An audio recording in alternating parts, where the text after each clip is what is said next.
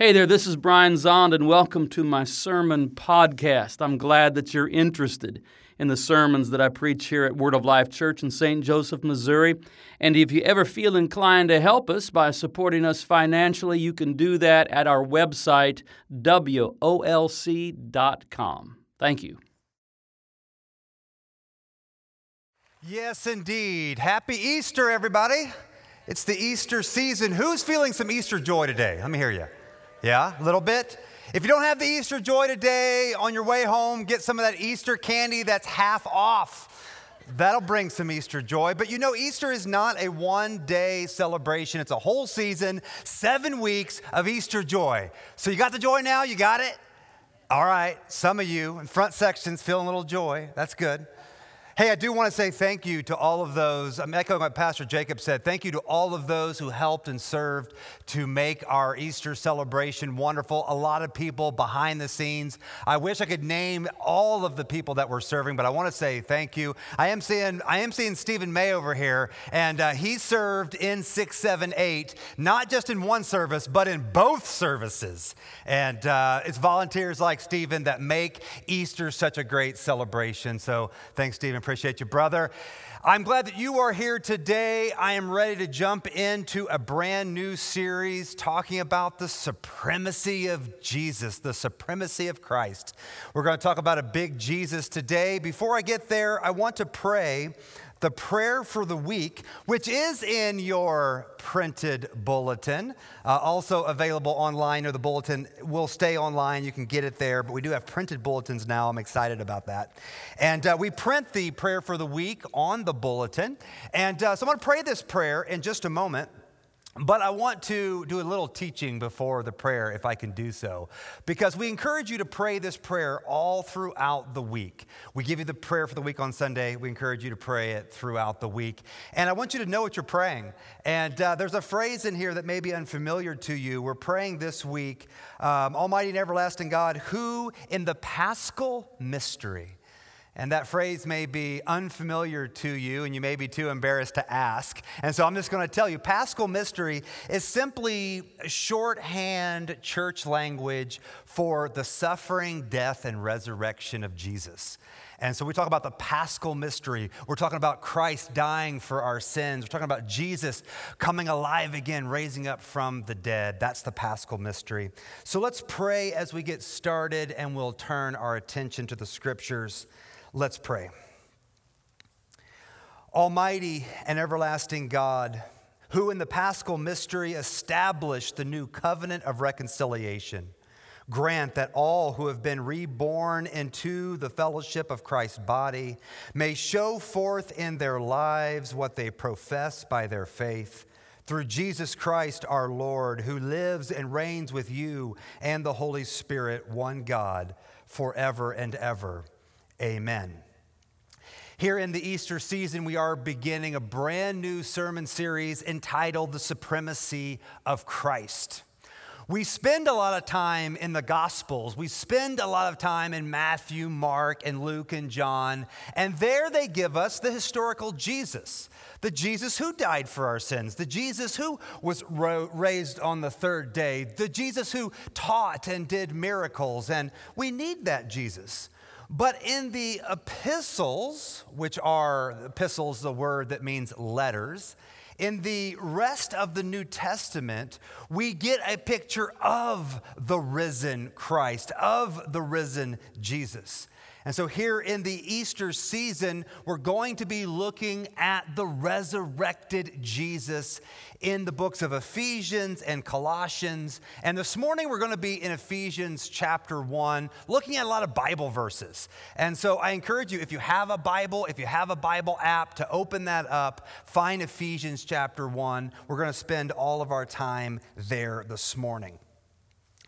So in the Gospels, and that's Matthew, Mark, and Luke, and John, we do see the historical Jesus. The Jesus of Nazareth, who was a real human being. The gospel writers bear witness to that. There's other historical writers, Josephus in particular, a Jewish historian that talked about Jesus of Nazareth. The gospel writers give us this clear picture of the historical, real Jesus. And we learn from that Jesus, right? That's the Jesus that we are following. But in the epistles, we see the resurrected and ascended Jesus, the big Jesus. And so in the Gospels, we find ourselves following Jesus, who was raised from the dead. But in the epistles, and particularly here in Ephesians chapter 1, we find ourselves in Jesus. And we begin to find who we are and who we're supposed to be in Jesus. That's what we're going to see today.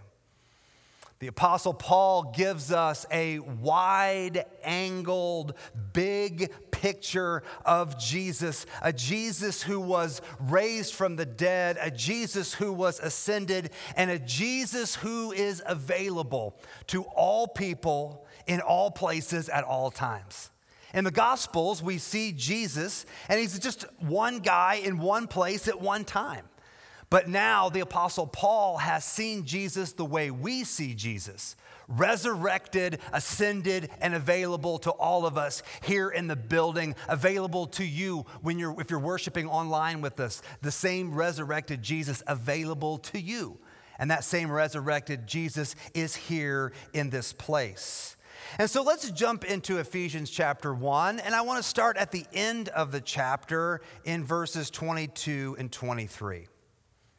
The Apostle Paul writes, God has put all things under the authority of Christ and has made him head over all things for the benefit of the church. And the church, the gathering, is his body.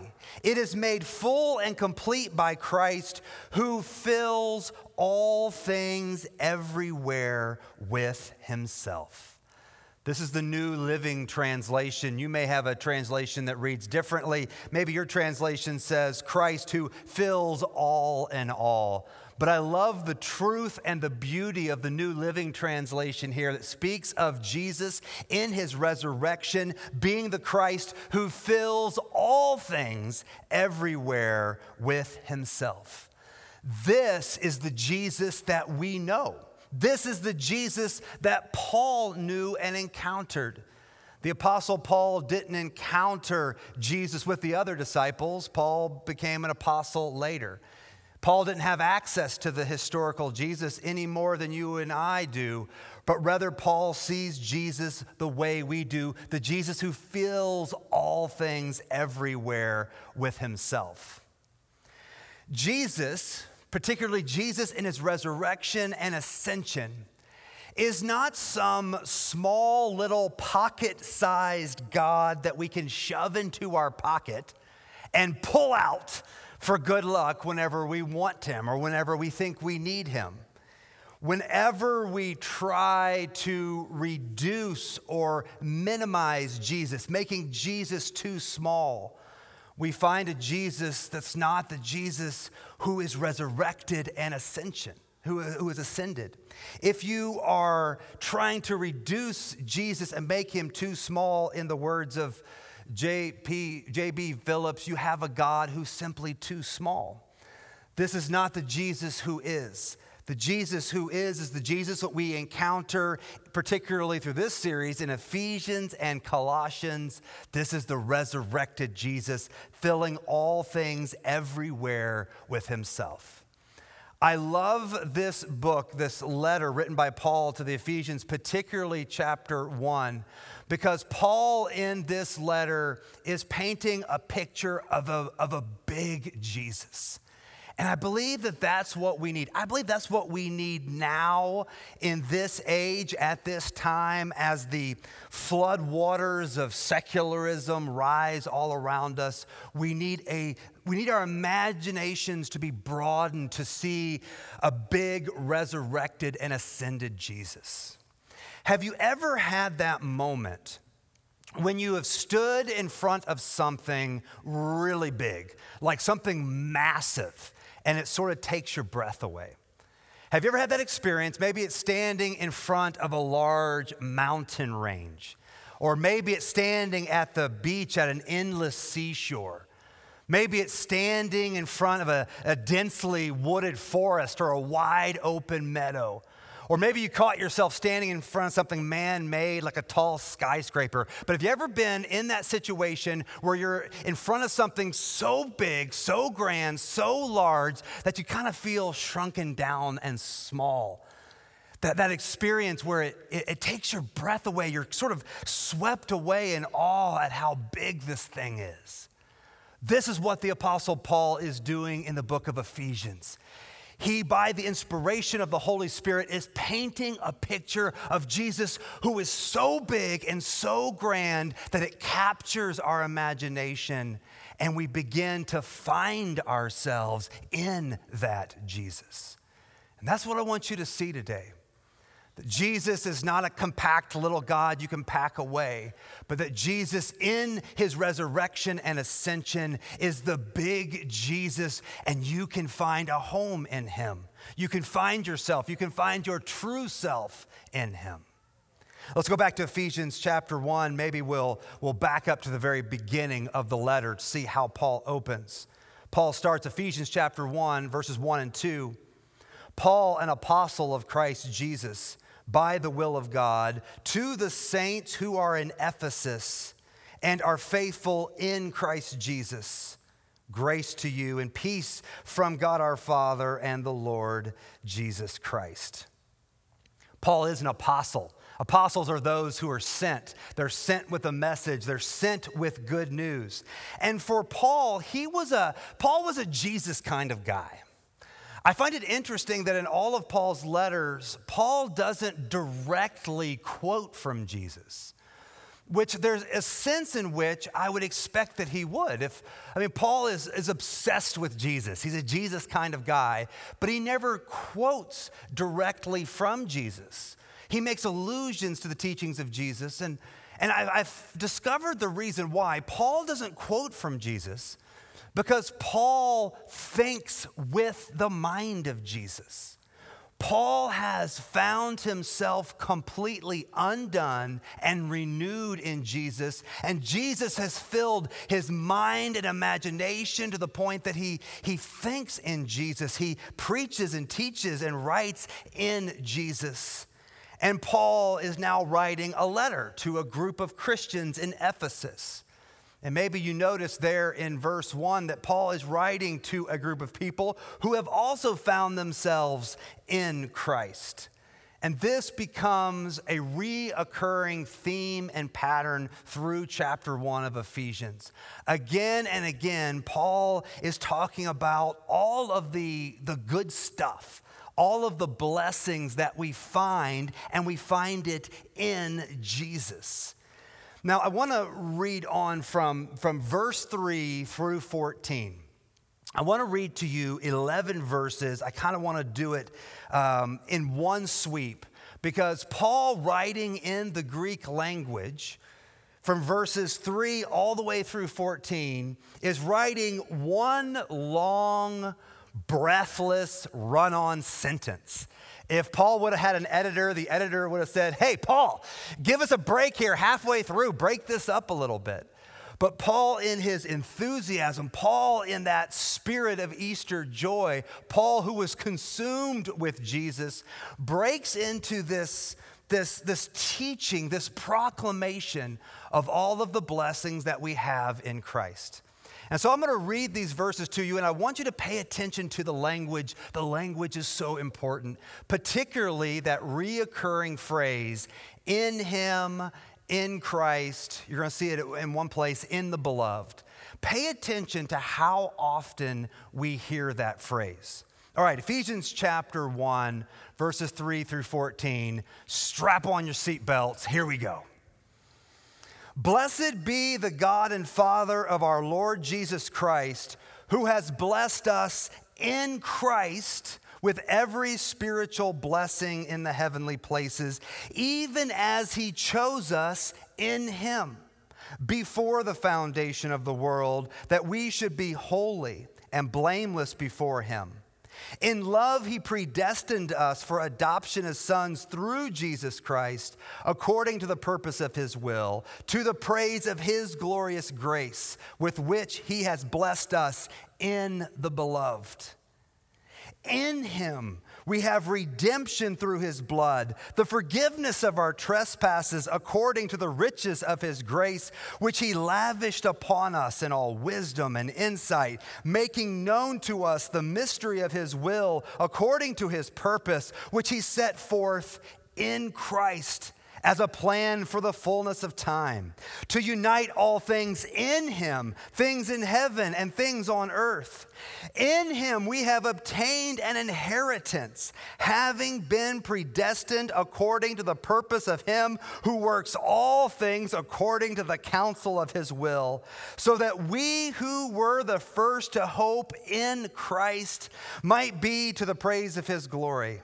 In him you also, when you heard the word of truth, the gospel of your salvation, and believed in him, were sealed with the promised Holy Spirit, who is the guarantee of our inheritance until we acquire possession of it to the praise of his glory. Whew. Take a breath, Paul. That's a whole lot of stuff you're throwing at us. But did you notice again and again what Paul is emphasizing? That all of this good stuff, all of this blessing, all of God's plans, all of our inheritance, all of this stuff is found in one place, and it's found in Christ, in the resurrected Jesus. Now, while I'd like to talk about everything that's in those 11 verses, let's sum up with a quick review. Here's what Paul is saying to us. He's saying that God has blessed us in Jesus, that we are chosen in him, in Jesus. In him we experience redemption, that is the forgiveness of sins. We experience God's lavish grace. In Jesus there is a plan that God's going to unite all things together in him. In him we have an inheritance. We get something out of this. In Jesus we're sealed with the Holy Spirit, and our response is to put our hope in him, and we believe in him. The language here I think is important because we experience these things not by asking Jesus into our heart, although that is popular language that I still hear, but that's not the language that Paul uses in Ephesians 1. We don't experience these things by asking Jesus into our heart. Rather, we experience those things by entering into the heart of Jesus. In other words, it's not so much about trying to get the resurrected and ascended Jesus to squeeze into your life. Rather, Jesus today is inviting you to enter into his life. And in him, you can experience all that Paul is talking about here. You'll notice that there's language early on, this was in verse 4, that we are chosen in him. This language of being chosen is an expression of God's desire for you and for me. It's God's desire for you to be a part of God's family. In other words, it's not just that God loves you, you know that, but God likes you. God wants you. God wants you to be a part of this covenant family. He is picking you to be on his team. Sorry for the sports analogy, but it's true. God wants you and desires you. He's picking you to be on his team. Now, I'm assuming that you have perhaps had that experience in childhood of getting picked last for some activity or game or something. I'm assuming that's happened to you. This, my friends, happened to me in a very painful way when our family moved to St. Joe when I was in the 5th grade. I was in the 5th grade, 11 years old. I was the age that my youngest, Dylan, is now, which is so weird to think about. We moved to St. Joe. I was a 5th grader, and I went to Bessie Ellison Elementary School. Anybody else go to Bessie Ellison? Any Bessie Ellison? Oh, yeah, on the camera. Thank you. Great. My favorite thing, and being in the 5th grade and being the new kid is intimidating. But my favorite part about elementary school wasn't lunch, it was recess. Right? How many of you growing up in elementary school, favorite part was recess? And I have fond memories of playing kickball out on the pavement behind Bessie Ellison. But when I was the new kid, nobody knew me. And here's the deal. A moment of vulnerability. I was always fast as a kid, so I loved playing tag. Tag was my favorite game as a kid. Hide and go seek, tag, any game with speed where I'm running, I liked that because I was always fast. I wasn't always good at hitting a ball, catching a ball, or kicking a ball. Because I was just all arms, awkward arms and legs. I was gangly and I wasn't very coordinated. But nobody knew that because I was the new kid. So here I am, the new kid, it's recess, and we're out there on the pavement, Bessie Ellison, and whoever was coordinating our activity and play chose the worst possible way to form two teams, and that is two captains picking two teams. I've coached youth sports for years. That is the worst way to make two teams, because you know what's going to happen. You know how this story ends. So you got two captains, and of course, these are the two super athletic kids that know all the students, except for the new kid. So there I am, and I'm standing there. And you remember what you did as a kid when you're standing in line getting picked? You're going up and down the line judging all the other kids. Like, I'm better than that kid. I'm faster than that kid. I bet I can beat him. And at least that's what I was doing. So I'm standing there, and you know how it goes, right? They start picking. And they're picking everybody else except for me. It's this long line of kids. You're seeing all these kids go. And then it's just me and two other kids. There's just three of us left. And I'm confessing my sins here. I'm totally judging these other unathletic kids. And I'm like, I got to be better than these kids. And you know what happens. They pick the kid on my left, and then it's just me and someone else. Then they pick the kid on my right, and then it's just me. And then you got to hear those dreaded words. Oh, I guess we get the new kid. And there I was, walking with my head down. I guess I'll be on your team. Here I am. It's the worst feeling in the world because you're not even being picked. No one is picking you. No one is saying, I want you on my team. When you're picked last, you're not picked. By default, you end up on some team. The good news here in Ephesians 1 is nobody is picked last on God's team. All of you are getting picked first. When Paul says that in him we're chosen, this is expressing God's desire for you to be on his team. Not only does he love you, but he wants you to be a part of what he is doing. We also hear in this long passage that God has a predetermined plan, that God is predestining things, that he has this predetermined plan. Often we want to hear that as isolated individuals, but remember that Holy Scripture it's written by a community, about a community, for a community. When we hear about God's plan, don't think about God's plan in terms of isolated individuals, but think about God's plan for the community. That's what God's plan is about. He has this plan of forming a community around Jesus, forming a community in Jesus, people that will reflect the image of Jesus into the world. And God's plan of inviting people in and restoring people is a step in God's bigger plan of restoring all things, bringing all things. Notice in verse 10 it says that even heaven and earth will be united together in Jesus. God never designed for heaven and earth, heaven which is God's space, earth which is humanity's space. God never designed heaven and earth to be separated. It's through sin and death and human corruption that they've been ripped apart. But God has a plan that in Christ, he's going to bring all those things together. And then Paul prays for us. This is in verse 15. Listen to the words of this prayer. For this reason, because I have heard of your faith in the Lord Jesus and your love toward all the saints, I do not cease to give thanks for you, remembering you in my prayers. Here's what Paul prays. That the God of our Lord Jesus Christ, the Father of glory, may give you the spirit of wisdom and of revelation in the knowledge of him, having the eyes of your hearts enlightened, that you might know what is the hope to which he has called you, what are the riches of his glorious inheritance in the saints, and what is the immeasurable greatness of his power towards us, the community, the church, us who believe, according to the working of his great might that he worked in Christ when he raised him from the dead and seated him at his right hand in the heavenly places, far above all rule and authority and power and dominion, above every name that is named, not only in this age, but also in the one to come. Here's what Paul is praying over us. The Apostle Paul is praying that we might know, that we might have this spirit of wisdom and understanding, that we might know the hope that we have in God, the hope of God's work of bringing things together.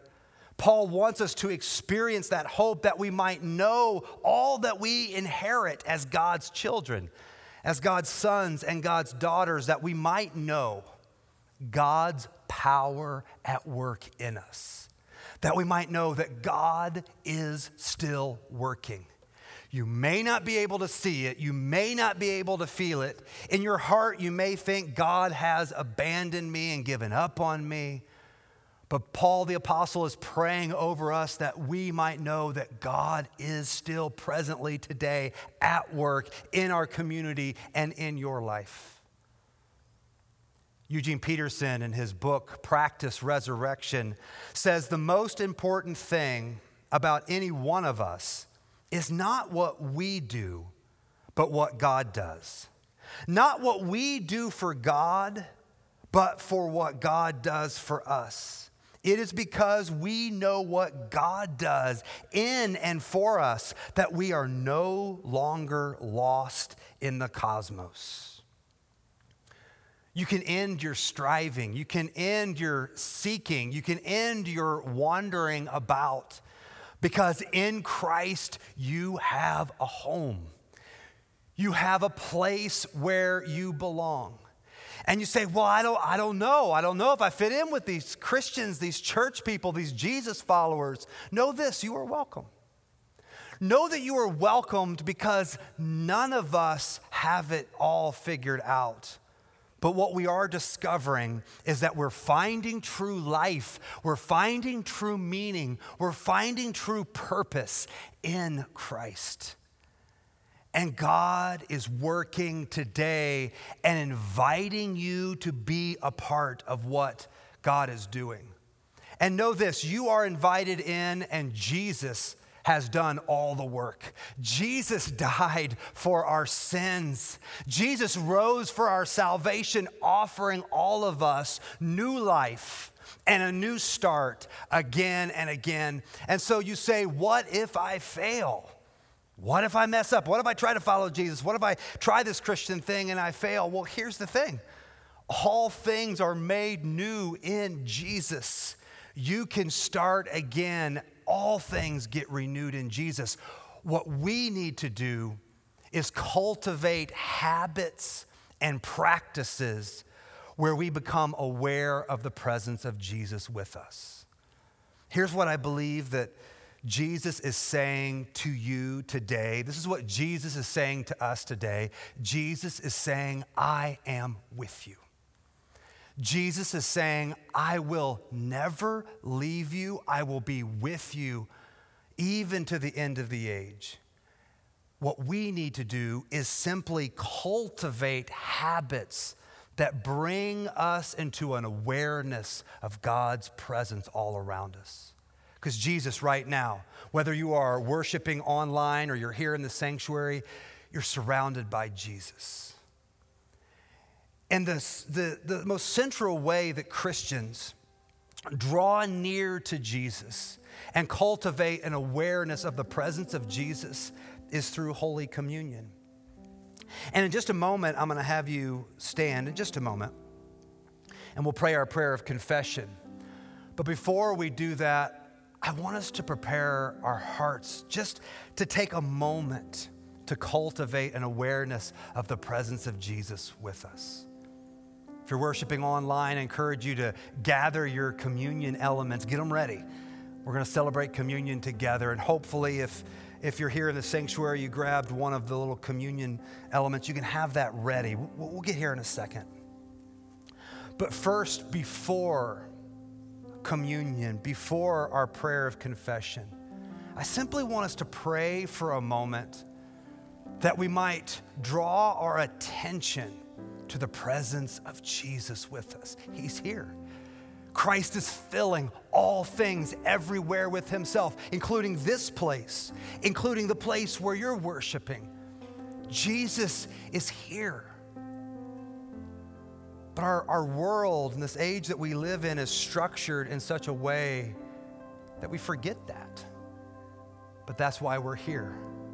That's why we're drawing near to the table of the Lord. You see, it's through Holy Communion that Jesus makes himself very present to us. Prayer, and we're going to pray in just a moment, prayer is how we make ourselves present to Jesus. So let's pray just a moment before our prayer of confession. And in this prayer, let's join our hearts together and let's draw near to Jesus. Maybe we can draw near to Jesus together by praying the Jesus prayer. It goes like this: Lord Jesus Christ, Son of God, have mercy on me. Maybe you can pray that with me. Let's pray that together. Lord Jesus Christ, Son of God, have mercy on me. If you're worshiping at home, join us. Let's pray this all together. Lord Jesus Christ, Son of God, have mercy on me. Jesus, we believe that you are here. We believe that through your resurrection and ascension, you are filling up the space all around us. And so, Lord, we want to draw near to you as we receive Holy Communion. But Lord, search our hearts, see if there be any wicked way in us. And Lord, let us turn everything over to you and draw near to you. Lord, pour out your Holy Spirit upon these gifts that they might be for us the body and blood of Jesus Christ. Lord, in this moment, let us draw near to you in communion with you, and let that communion change us now and forever. In Jesus' name, amen. Now stand up with me if you're in the building. We'll offer our prayer of confession together, and then we'll receive Holy Communion. Church, join me. Let's pray this prayer. Most merciful God, we confess that we have sinned against you in thought, word, and deed, by what we have done and by what we have left undone. We have not loved you with our whole heart. We have not loved our neighbors as ourselves. We are truly sorry, and we humbly repent. For the sake of your Son, Jesus Christ, have mercy on us and forgive us, that we may delight in your will and walk in your ways to the glory of your name. Amen. And God is gracious to all who confess their sins and in humility ask for mercy. In the name of the Father and the Son and the Holy Spirit, your sins are forgiven. And now this is the table, not of the church, but of the Lord.